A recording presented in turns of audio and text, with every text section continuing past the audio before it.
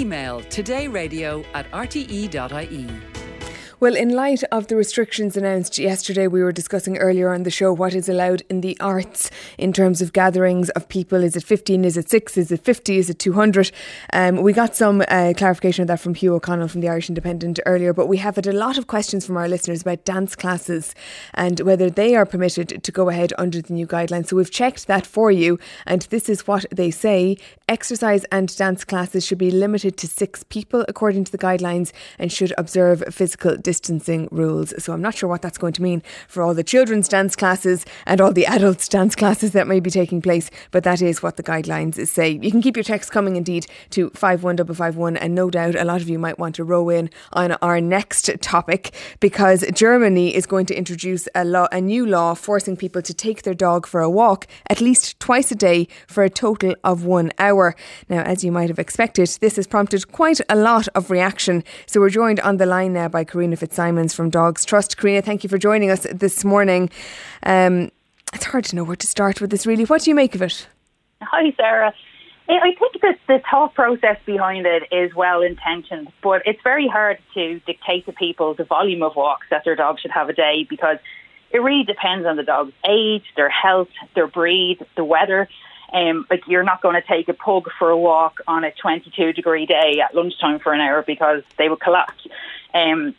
So I think that's really the main point. But I see what they're trying to do. They're trying to ensure that dogs are not treated like teddy bears or cuddly toys, as the German agricultural minister has said. And she's trying to get that across to people that dogs do need exercise, physical and mental exercise. And I suppose the big thing that we would say in Dogs Trust is really that it's quality over quantity, because when a dog goes out for a walk, it's not really how far you walk or how quickly. It's more that you let the dog enjoy their walk, because the dog knows their sense of smell is their most heightened smell and what they enjoy doing the most. So when dogs stop to sniff at lampposts, it's a bit like us being on social media or reading the newspaper. They're kind of investigating everything that's going on in their area, and that in itself is mental stimulation for dogs, and it's actually quite calming for them as well. So it's really important when your dog's out and about to let them sniff and enjoy their walk and not frog march down the road. Okay, because sometimes you do see people, for example, on a bicycle with the dog and the leash, or at the odd time you'd see people with the leash out the window of a car walking in inverted commas their dog to try and get them some exercise. You don't think that that's necessarily the best thing for the dog?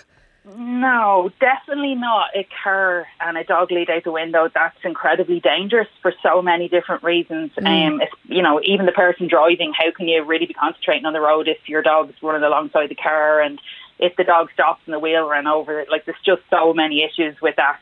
I understand if people are, really elderly and they've done it for, the best of intentions, but it's really not a safe thing to do. And like we'd always say to anybody, especially, in the current pandemic, if anybody's ill, to have a little plan in place for who'll look after your dog or exercise them, in case you become ill. Given what's going on at the moment. I suppose you can see, as you say, you can see what they're trying to get at, certainly with this law, because you'll also see around the city centre, for example, you'll sometimes see very large dogs sitting in balconies in apartment blocks, or you might have a neighbour who has a large dog, who you never see, they're just out in the back garden. So how do you know how much exercise your dog needs? Again, it really depends on your dog. Sometimes, for example, like working breeds like huskies and collies, they will require a lot more physical exercise than a smaller, more chilled out dog like a pug, for example.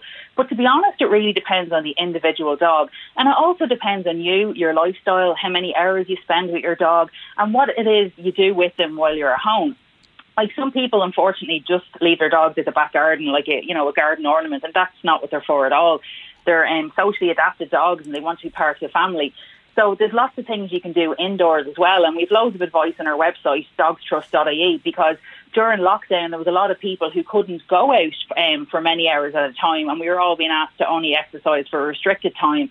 And also as well, it depends on your dog and what time you exercise them at, or where you go, or what distance.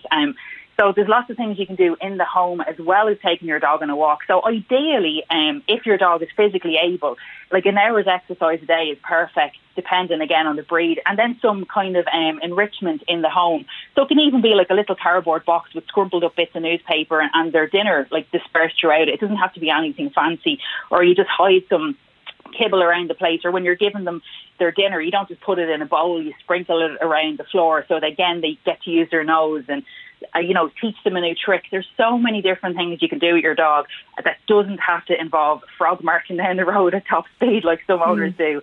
So that's the main thing, really, to let the dogs enjoy themselves and to use their natural behaviour. Are there any dogs, Corina, that wouldn't benefit from an hour outside a day of exercise or a walk? I mean, I'm thinking actually of a Cavalier King Charles that we used to own, who really, I'd say if I had suggested to him or tried to bring him on an hour of a walk, I mean, he'd just sat down and refused after about 15, 20 minutes. So, I mean, are there dogs who would be like that, who just, who aren't up to it or are not interested? Yes, one of my colleagues actually has a very tiny little chihuahua who is quite horrified sometimes at the prospect of stepping outside if it's damp. And we actually have quite a few staffies in our rehoming centre who don't like getting their hair wet either. So again, it depends on the weather.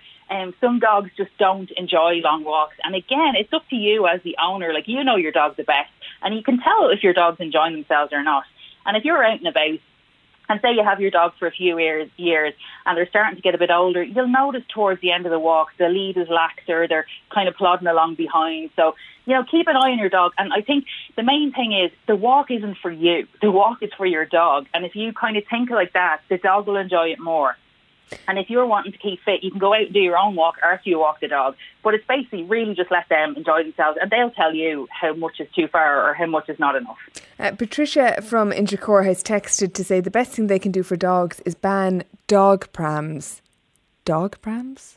Yeah, you see, before puppies are fully vaccinated, some people do take them out in little kind of dog buggies and they let them smell and see all the sights of the world without being down on the ground with the risk of contracting a potentially fatal condition or illness. Also, there are dogs with arthritis or dogs recovering from surgery that people can bring out in those prams as well. So it really, really, again, depends on the quality of life that the dog has, and if they can't walk, is it a long-term condition that, involves pain? And then you'd have to have a discussion with your vet about their quality of life and stuff. So it kind of really, again, depends on the individual dog and the circumstances. And do dog prams look like baby prams? Like, are they the same idea? Yeah, a little bit, but they kind of, they're kind of all covered in, and then you open like a little zip bit, or you can have like a little bit that they look out. Okay. A couple of people, though, voicing concerns actually about what they see in terms of dogs. I mean, Annette is texting to say her neighbours keep their Labrador in the garden without any walks, and she thinks this is very sad. Is it necessarily very sad, or could those Labradors be all right? No, it's sad, because dogs, if you lived in a house that had 2 acres and all those dogs ever got was those 2 acres, that becomes boring to them. Their natural instinct is to roam and to sniff and take in new information. So dogs need to go outside their home environment if they're healthy and fit enough to do so.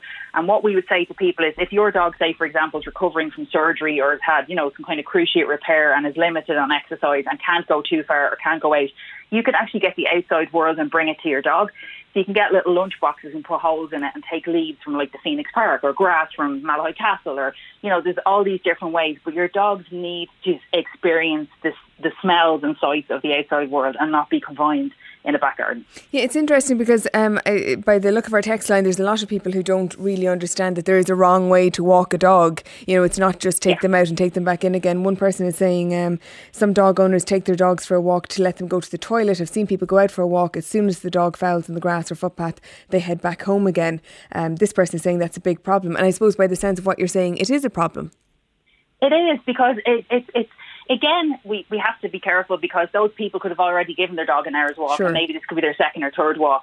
But dogs shouldn't be taken outside just to urinate or defecate. The walk is like one of the most important things that they can do just for their mental well-being, because I'm sure, as many people have experienced, if you're working from home during lockdown, it's kind of a little bit like what it's like to be a dog at home all day, and I think that's given more people an appreciation of, oh God, this is what my dog does all day when I'm at work. So I hope it has a positive effect on people, and they really have gotten the understanding of why going outside and getting fresh air is so important.